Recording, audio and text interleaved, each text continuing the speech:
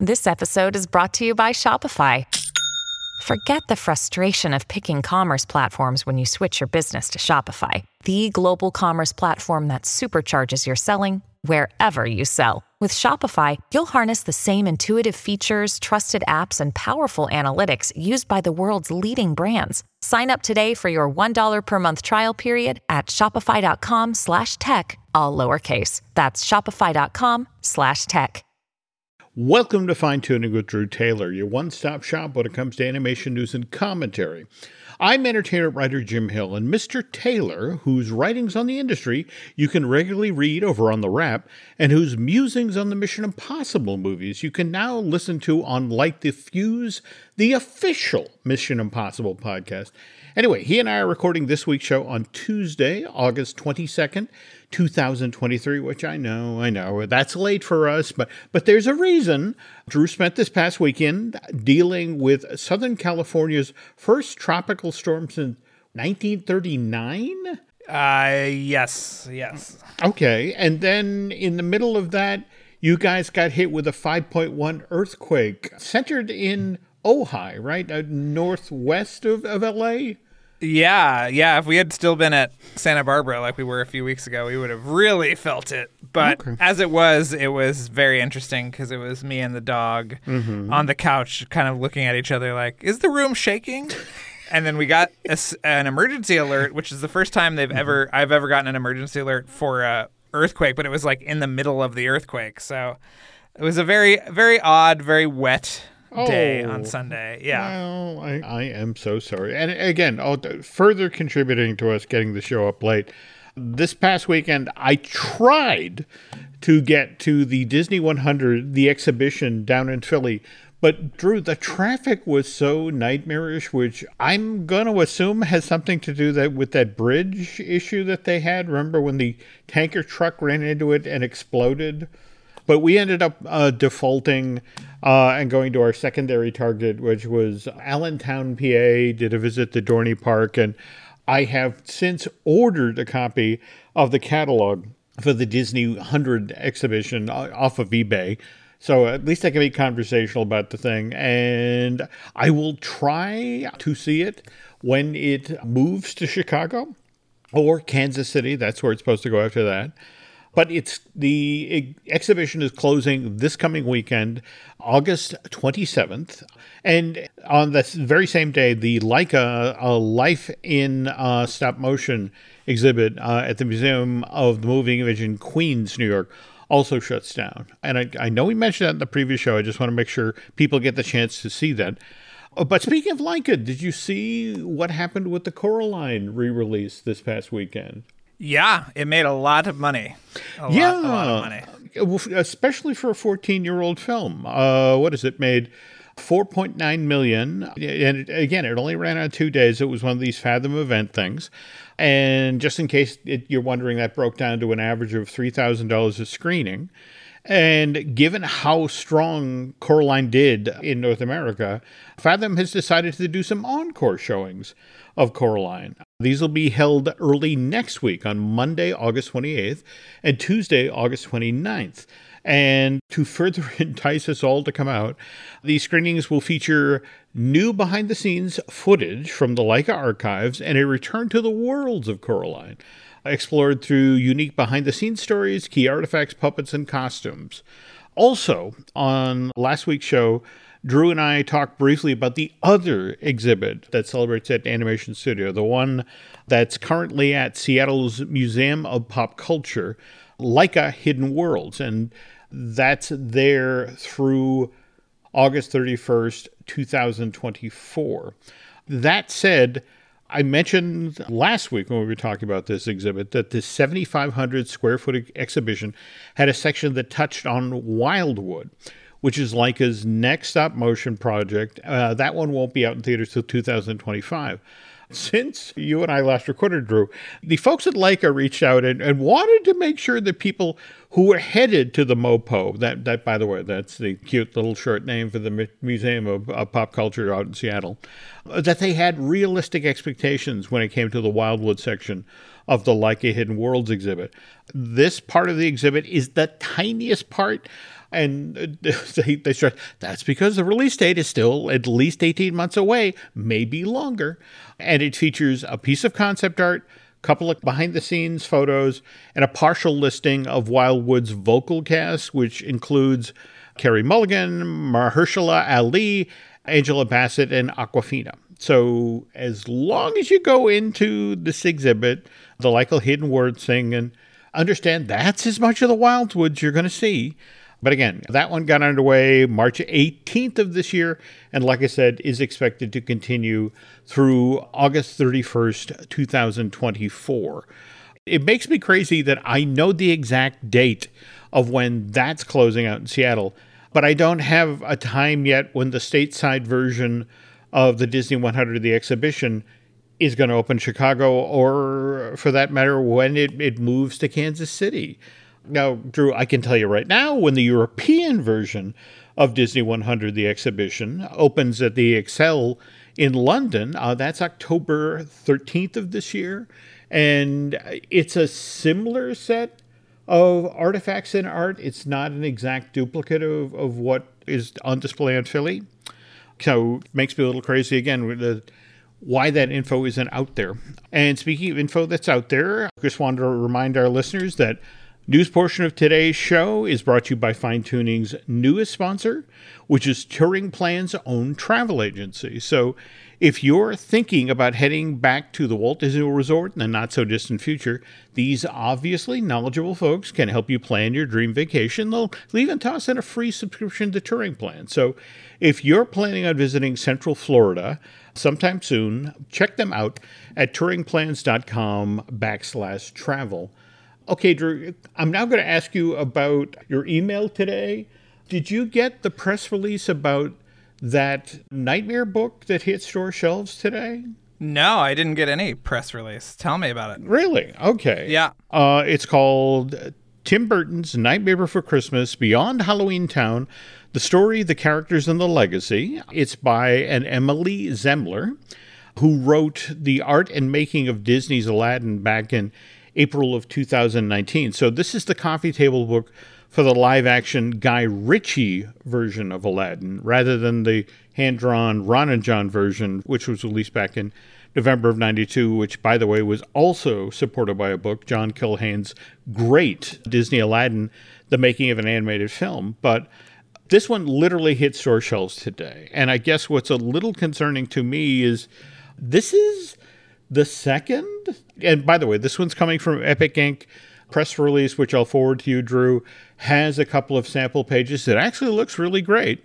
But here's the thing. Friend of the show, Dave Bossert, has his own Nightmare Before Christmas book coming out. In fact, this one, Tim Burton's The Nightmare Before Christmas Visual Companion, commemorating 30 years, it hits store shelves 5 weeks from now, on September 26th, and this one's from Disney Editions. And it's one of these things where, okay, the Disney Editions one is 224 pages. Ms. Zemler's book is 168 pages. On the other hand, Emily's book is $30, where Dave's is 50. I'm not sure who to... I don't even see Dave's on Amazon right now. Really? Okay. Yeah. Okay. I thought it was there earlier today. I mean, Jack and Sally are still crazy popular. I mean, did you see those pictures coming out of the early Mickey Not So Scary, where people have paid $150 some odd to get into that hard ticket party and then had to stand in line for 4.5 hours to get their pictures taken with Jack and Sally, and they were perfectly happy about it. I guess understanding that's how dedicated people are to Nightmare, there's an audience out there for the two books. But like I said, Drew, I'll send you the press release. The sample pages for Zemler's book make it look amazing. And Zemler, like Dave, knows her way around making a book. She's done interviews with Burton, all of the key animators, designers, that sort of thing. So should be well worth reading. You're making me want to write another Art of book, Jim. I honestly hope that you do, because your book for Pixar's Onward really did a great job of taking you behind the scene in that Dan Scanlon movie. I should do that. You should do that. We'll see. We'll see. Yeah. Speaking, again, we were just talking about UNLA and dealing with the hurricane. I think that's what they called it. I was wondering, in the past week or so, did you manage to make it over to the El Cap for they were doing screenings there from the 18th through the 24th of the new 4K of Cinderella? No, because I, as a longtime Disney Movie Club member, I've had this 4K for the past few months. So I have already watched it and loved it. Yeah. They supposedly debuted this, and this is the thing. They went to the Library of Congress, they pulled the nitrate printout, and they used that to create this newly cleaned up version of the film. And it was the Diamond Edition back in 2012 when they finally brought out Cinderella on Blu-ray, where they did something similar, but this is the technology has evidently made so many advances that there's such a noticeable improvement in color, and it's kind of startling to see this finally the way I guess audiences saw it in theaters back in February of 1950. But they debuted it at the Berlin International Film Festival back in February. How soon after that, as a movie club member, were you able to get your hands on it? Oh, I think it was like a few weeks after. Like it was really quick. And now it's going to be on Disney Plus later this week. That's right. That's right. It Yeah. drops on the 25th. And I think this is finally the tipping point for me. Also, let's not forget, Guillermo's, cultural imperative about, we have to buy physical copies of media now. But what else have you recently picked up from Movie Club? What else? If I sign up, and by the way, they're still allowing people to sign up for Movie Club? Oh, yeah, Jim, get your, 10 movies for a penny or whatever. They're still doing that. Okay. I picked up Strange World on 4K, which is the only way you can get it, is from the Movie Club. I've picked up, God, what are some of the other things? Something Wicked This Way Comes, and Escape to Witch Mountain, and Escape from Witch Mountain, Escape from Witch Mountain and Return to Witch Mountain. All the kind of weird 60s stuff. Okay. Treasure of Maricumbe. I have a Blu-ray of that now for some reason, Jim. So, do you really? Yes. Wow. These are all the kind of, I love all the exclusive stuff. And also, if you collect regular Disney stuff, all the new release stuff you can get for like $11 on 4K. So it's it's a really great kind of service. Is Treasure Kembe, is that... that's the one they partially filmed on No, Discovery I was about Island. to say. Yeah. I was about to say. In fact, that's what's so fascinating about it is if you're a big Disney theme park geek like I am, that's why you watch the movie. You look past the actors at Bay Lake and, all right, where did they shoot this? But they didn't make available to Movie Club members Midnight Madness, did they? No, there was an Anchor Bay Midnight Madness that came out 15 years ago or something. This shows you that I worked at a video store for 10 years during my formative years. But they have not made that available, but they did make they have Three Caballeros on Blu-ray. That's the only place you can get it. Okay. There was a little controversy with Make My Music. I don't know if you heard about this or not, where I think it was that one where they didn't include one of the... I know the Hatfields and the McCoys is the wrong name. Hatfields and the McCoys is the one they didn't include it. Yeah, because of all the gun violence and... Yes, and smoking. Oh, wow, that's cool. That's cool. But yeah, I think it's a great service. I really get a lot out of it. And to be one of the first to have that, Cinderella was great because... You'll remember, Jim, when they started putting them out on Blu-ray, there was a little too much kind of cleanup that they did kind of post where everything was kind of smoothed away. This transfer is not like that. It feels like you walked into, Radio City Music Hall in 1950 and are watching it for the first time. So, yeah, it's really amazing. All right. I'm sold. Okay. 4K player. You need a 4K player. You need to sign up for the Movie Club. Okay. And, yeah. We'll do that. Speaking of movies that I want to get my hands on, did you see and I want to say this is the Warner Archive Collection, how next month... Cats Don't Dance. There we go. Yes. The Mark Dindale. Yeah. I had just come back up to New England This is after Michelle and I had separated, and she had taken Alice 6,000 miles away. And I was miserable one afternoon and decided to go to the movies. I just needed to be cheered up. And so I went to go see Cats Don't Dance. And at this point, I owe Mark Dindale money. I had such a great time at the movie. Now, mind you, again, I was one of like 5 people in the theater because this did not do all that well during its original release. But it's so wonderful after the fact that so many people have found this movie. And, it's just this flat out Valentine to Hollywood of the 1930s. And it's also really, really, really funny and got great songs and musical dance numbers. Actually, isn't this the one that Gene Kelly consulted on? Yeah, I think so. He did some animation stuff later in his career. I mean, he did like that stuff from Xanadu, which had the Don Bluth animation as well. It did. Though if you ever catch his version of Jack and the Beanstalk, which he did with Hanna-Barbera, it was an hour-long television special, but there's a couple of great dance numbers in that as well. But speaking of Jack and the Beanstalk, we have to correct some of your reporting on this other show. This is why you should never veer into animation on Disney Dish. All right, what did I get wrong? Well, the first person to actually work on a Jack and the Beanstalk story, even before Gigantic, was a filmmaker named Chris Buck, who I'm sure you are more than aware of. And some of that art, too, remember, it's in DDA's book, the They Drew As They Pleased, whatever, volume 6, I believe. But you can actually see some artwork from his version of Jack and the Beanstalk before Gigantic. And I think I've told this story on the show before, but it must have been 2017. I was in New York. And I was walking past the Mandarin Oriental. I remember. Oh, please tell this story. Okay. And I'm just sort of like, I forget where I'm going, but I'm just standing there and I see, names on the town cars or the SUVs outside. And I'm like, interesting. And then all of a sudden, Byron Howard walks out and the Lopezes walk out. And it's like, oh my God, they're having some kind of gigantic confab in this hotel. Obviously, the results of that confab were not the best because I think shortly after they canceled the movie. But I also still have a WDAS T-shirt from the Comic-Con where they showed that footage that has the logo for Gigantic on the back, which is just a beanstalk kind of going up. So anyway. I've got the button for it that they gave out at D23. And yes, you are correct.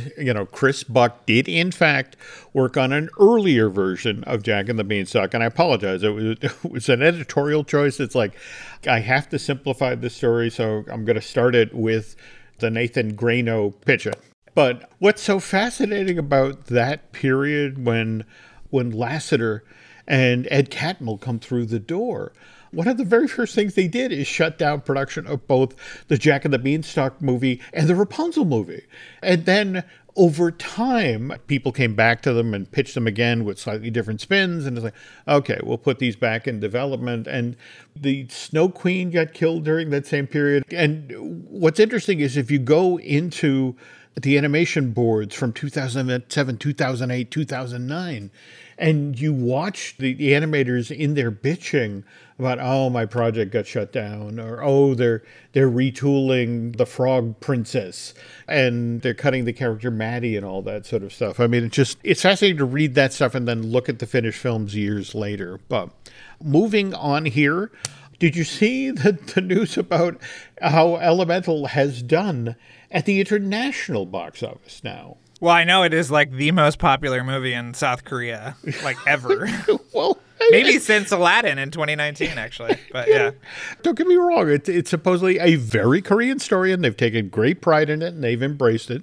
But yeah, as of this past weekend, Elemental is the second highest grossing animated film for 2023 in the international market. It just passed Spider-Man Across the Spider-Verse. It has mind you, we're talking, a couple of million here or there. I mean, 307.2 million versus the 305.9 million that Spider-Man 2 did. So again, remember, it was just back on June 18th of this year where all the headlines were Elemental worst, second worst opening in Pixar history. But now that this Peter Sound film is in the win column, obvious question is, are we going to see a sequel? And again, I know that's kind of a goofy thing to say, but I bring this up because I came across an interview that the Direct did with John Hoberg and Kat Lickel. They wrote the original screenplay for Elemental. And this was an interview that was done during the initial round of publicity when they took folks up to Emeryville. You took part in that, Drew, right? They actually weren't there. They did their own press. I believe the writer's strike was looming or had already enacted. So you could actually go through their people, but you couldn't go through Pixar. So they were. This was not part of the long lead day, just to make sure. Yes, go ahead. That's stand corrected.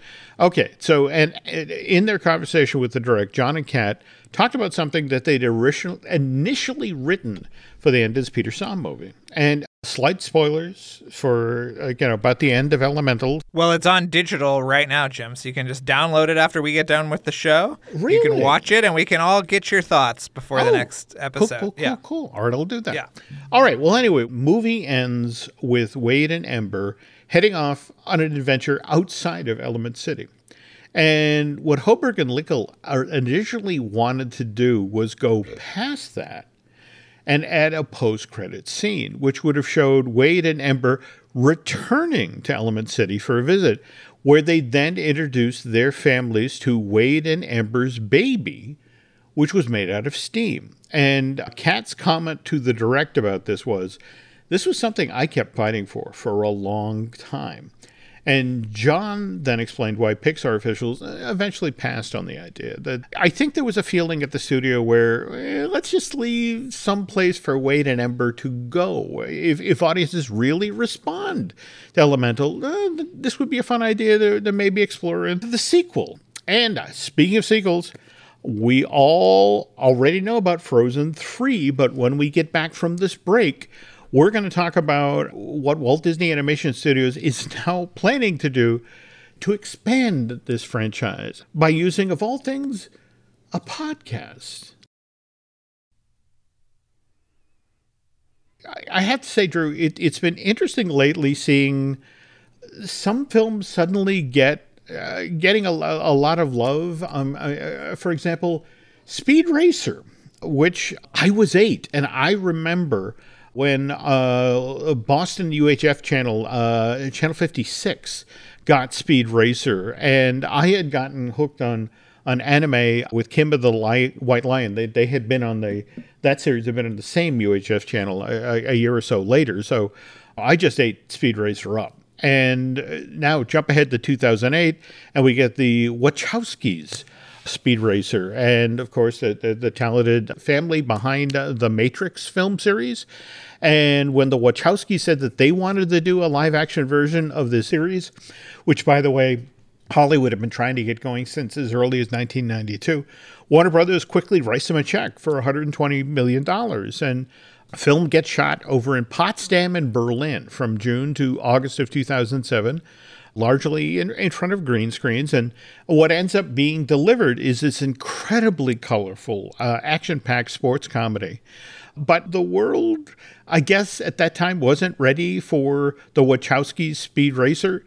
The film only made $98 million worldwide in the late spring, early summer of 2008, and was kind of quickly written off as a candy-colored, hyperkinetic flop. Did you get to see it in theaters when it was first out? Oh, I saw Speed Racer. I saw Speed Racer multiple times. I thought it was, from the beginning, I thought it was a misunderstood masterpiece. I loved everything they were doing. I had the Wii video game that came out that was a lot like, it was very cool. It's, you can't play it anymore. I guess if you have a Wii and you have the game, you can play it. But okay. Yeah, I just thought what they were doing was so next level. Oh, I wrote a college paper about it. Did you really? Wow. Because of the way that they use animation. Because everything in the movie is flat. Like they shot everything separately and composited it together with the same amount of exposure. So if you were standing behind me in a shot in Speed Racer, you would be as exposed as I was, even though I'm closer to the camera. to create this kind of super flat look. So I think it's an amazing movie, and I think it's really interesting in the context of animation. But tell me how it's coming back, Jim. That's what I want to know. 15 years later, and now thanks to YouTube and TikTok, this Wachowski film can now be served up in bite-sized pieces, which is how people are now rediscovering it and singing its praises. In fact, themed entertainment legend Dave Cobb recently described Speed Racer as kind of pouring a bag of Skittles straight into your eyes. That sort of sugar high coupled with the color. And just today, for example, I was watching the 10-minute end of the race, which, by the way, is kind of a showcase for what exactly you described. I mean, whenever they cut to the people who are watching the race or commenting on Speed, and cutting away from the amazing, crazy race, they're flatter than flat. No, that final race is absolutely incredible because he starts to warp the world around him. And it's just, there's that shot where he's kind of sliding along the track, and it's almost like tie-dye. He's deforming the track as he's gliding by. I mean, it is so brilliant. Absolutely. So again, it just tickles me that people are now finding it and now appreciating it. And in a weird sort of way, this is sort of the same way I felt about Scott Pilgrim versus the World, that terrific Edgar Wright movie that came out in 2010, which of course is big screen adaptation of the popular set of graphic novels. My daughter Alice was out visiting myself and Nancy summer of 2010, and she was the one who said, no, we're going to go to theaters, we're going to see this, which Universal released to theaters August 13th of that year. And it was great fun. I mean, it had an amazing cast, a fun look. It also was surprisingly affordable. I want to say for a film that has as much effects work in it that's used to comment on the live action and that sort of thing, they brought it in for like 65 to, depending on who you talk to, 85 million. Still didn't make any money, but neither movie made any money. No, not at all. I want to say it only made 33 million here in the States, the 16 overseas, total of 49 million worldwide. So a flop. But now, 13 years later, Scott Pilgrim versus the World, beloved, maybe cinema classic is a little strong, but has obviously, there's so much affection out there that we're getting an animated continuation of that 2010 film. In fact, it shows up on Netflix in November, right? Yes. And boy, I wish I could say more about this. Should someone on this podcast have seen it already, that would be amazing. But unfortunately, oh dear, Mr. Embargo again, eh? Mr. Embargo. But okay. I will say that fans are going to have a lot to chew on, and it is. Talk about. Did you see this? The animation you saw in the trailer is just mind blowing. And animation's being done by Science Saru. And the two gentlemen who did the graphic novels, Lee O'Malley and Ben David Grabinski, are part of the team here, along with Edgar Wright. He's back, the director. Yeah, Ben David didn't have anything to do with the comic. He is just he's a TV and film writer. But yeah, he and Brian wrote all the new scripts. Yeah, it is a labor of love, and everyone from the movie came back to voice the characters, which is just insane. No, I love that. So that debuts on Netflix November 17th of this year. And February 8th of this year, as part of an quarterly earnings call, we learned that Disney had sequels to Toy Story, Zootopia, and Frozen in the works. Now, mind you, we don't have word yet when Frozen 3 is supposed to arrive in theater. We did learn back on June 16th that Jennifer Lee will not be returning as the co-director of the sequel. Yeah, I broke that story, Jim. Thank you very much. Well, There we go. All right. Credit where credit is due. That's the other interesting part of this, where it's an unnamed director pitched the story. Was that you as well, or? No. I would name the director, Jim. Well, no. That's I was kind of hoping you could, but all right, dang it. Okay. But anyway, to make sure that this franchise stays front of mind till Frozen 3 arrives in theaters, the Mouse revealed just today that Frozen will be returning as a podcast. And For me, Drew, what was fascinating about this were the creative partners. Trio of divisions at Disney are teaming up to do this. We have Disney Publishing Worldwide, we have ABC Audio, and then Walt Disney Animation Studios. And it's supposed to be a 12-part audio series, which will be entitled Frozen: Forces of Nature, and is deliberately taking place in that period between when Frozen 2 ended and when the storyline of Frozen 3, whatever that is, begins. And just a reminder here, at the end of Frozen 2, Anna had just become the Queen of Arendelle, while Elsa has gone off and she is now the protector of the Enchanted Forest. And did you see the sort of paragraph tease of where the story is headed, that ABC Audio shared? I couldn't make heads or tails of that. I thought, Well, all right. I thought, they're introducing new characters that could be in the sequel or something. And I was like, okay, sure, whatever you want. Okay, well, speaking of which, here is that paragraph, folks. This audio series follows Queen Anna, who has a lot on her plate. There are visitors to her kingdom, a friend in need, and even the Duke of Weaselton's nephew skulking about. So when the spirits of nature start acting up, she knows she has to solve the problem and fast before things get out of control. But when Anna and Elsa travel to the Enchanted Forest, they find mysterious copper machines that are disrupting the natural order of things. Who made these machines, and what are they doing in the forest? More importantly, how do Anna and Elsa stop them? And as you can see, Drew is it's not incorrect. That's so robots are tearing up the Enchanted Forest now. Okay, no specific launch date for this series has been announced yet. There is just a Listen in October tag as part of the Frozen Forces of Nature video trailer, which, by the way, uses a lot of art from the various Frozen 2 books that Walt Disney Publishing Worldwide used previously. And just another couple of things worth noting here. Original Frozen film will be celebrating its 10th anniversary this November, so anticipate that will be part of the push here. Also, ABC's chief meteorologist, Ginger Z, is supposed to be a voice presenter on this audio series, so it's fair to assume that Good Morning America is going to be a big part of the promotional push for this project. And then finally, Liz Elise, she's the VP of ABC Audio, had this to say about this project. This was featured in the press release, that ABC Audio is thrilled to introduce the power of audio storytelling to a new generation through the Disney Frozen podcast. This immersive series, created in partnership with Disney Publishing Worldwide and Walt Disney Animation Studios, taps into listeners' imaginations and offers parents an engaging, screen-free experience to share with their children. And I thought that was interesting, that the mention of the screen-free experience and the whole notion of, okay, so we're creating an audio story, sort of keeps people engaged till Frozen 3 arrives.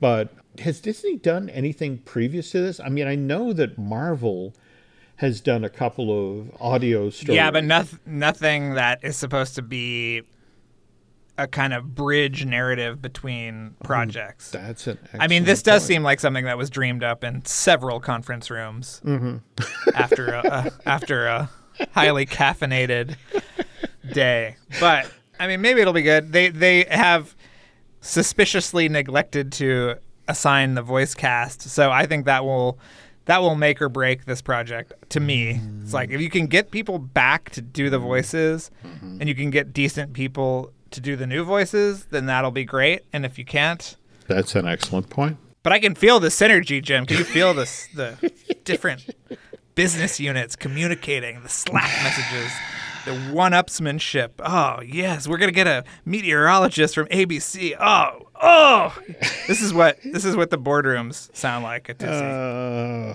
Coming up with this, I can see why Disney Publishing Worldwide would have grabbed this with both hands. I mean, the whole notion of we can get Frozen product out there ahead of Frozen 3. I'm sure there will be books that support this audio series, they'll go the standard, the young adult version, the picture book, the golden book. There will all be all manner of revenue streams tied to this thing. Oh, yeah, I'm sure there'll be an anniversary collection like the Jurassic Park collection that they put out this year. Makes sense. Yes. Frozen is a perennial Christmas time favorite, Jim, as you know, as I'm sure you've put it on Freeform every time it's on. Just this weekend, as we were driving home from Pennsylvania, and Nancy got on Spotify, and I don't know why she did this, but it turns out they do a Josh Gad mix where you can get, everything that Josh has ever sung. Mind you, it's Book of Mormon. It's both of the Frozen films. Central Park. Yeah. And we listened to it for about 2 and 3 hours, and they didn't play that great number that time of year from the Frozen Ever After holiday special, which it's Josh in top form doing a patter song. But speaking of top form, again, you and Charles Hood have been killing it with the Light the Fuse, the official Mission Impossible podcast. But I know it's been interesting lately because you need to get shows sort of signed off on by the nice folks at Paramount. So yes. What have they signed off on lately? Well, today that we're recording is our first Lauren Balfe episode, and then our second Lauren Balfe episode is next week. This is obviously the composer of Fallout and Mission Impossible Dead Reckoning Part 1, which is still, I have to remind people, Jim, playing exclusively in theaters. And what's great is we have access to actually play music and not get in trouble. So we do that in these episodes. So hopefully people will enjoy those. Cool. Okay, and I know we bring this up every episode, because social media is just getting more and more interesting, especially over at X/Twitter. So you are still there in some form, right? Yes, I am. Yeah, Drew tailored like a tailored shirt, and that's across every platform. Okay. So that's on Threads, that's on Blue Sky. I'm everywhere, Jim. I'm everywhere and I'm nowhere. Okay. I'm in this closet. I'm stuck in this closet recording podcasts is where I really am. Yes. Okay. Well, we're kind of in the same boat as Drew. You can still find me on Twitter, or send me X, and Instagram is Jim Hill Media, and then over on Facebook is Jim Hill Media News. And again, we have a couple other podcasts here. If you get a chance, we'd love you to give a try. We, of course, have Disney Dish that I do with Len Testo. We have Marvelous Disney, which I do with Aaron Adams, who, by the way, also has his own Patreon project, 32nd Street, which shines a spotlight on Madison Avenue and is a lot of fun. And then we have Looking at Lucasfilm with Brian Gahn. I think Star Wars Ahsoka finally, just now, became available for viewing on Disney+. So I think I know what I'll be doing later this evening. It's very good. Is it? Very good. Okay. Yeah. Okay. It's not Andor, but what is? But I think it's probably the best of the other live-action Star Wars since maybe the first season of Mandalorian. Very cleanly directed, good characters. I think you'll enjoy it. I can't wait to hear what you think. Wow, that's high praise. Speaking of video-related stuff, I want to remind our listeners about Len and mine's new project, Disney Unpacked. It's our first ever video series, which we're producing in collaboration with Jim Schul, who spent 30-plus years at Walt Disney Imagineering creating some of your favorite attractions for the parks. So things like Rock and Roller Coaster and Mater's Junkyard Jamboree. We will be launching that show shortly. So if you don't want to miss out, head on over to Disney Unpacked on YouTube and subscribe. And I think that's going to do it for this week, Drew. So thanks again for listening, and Mr. Taylor and I will be back soon.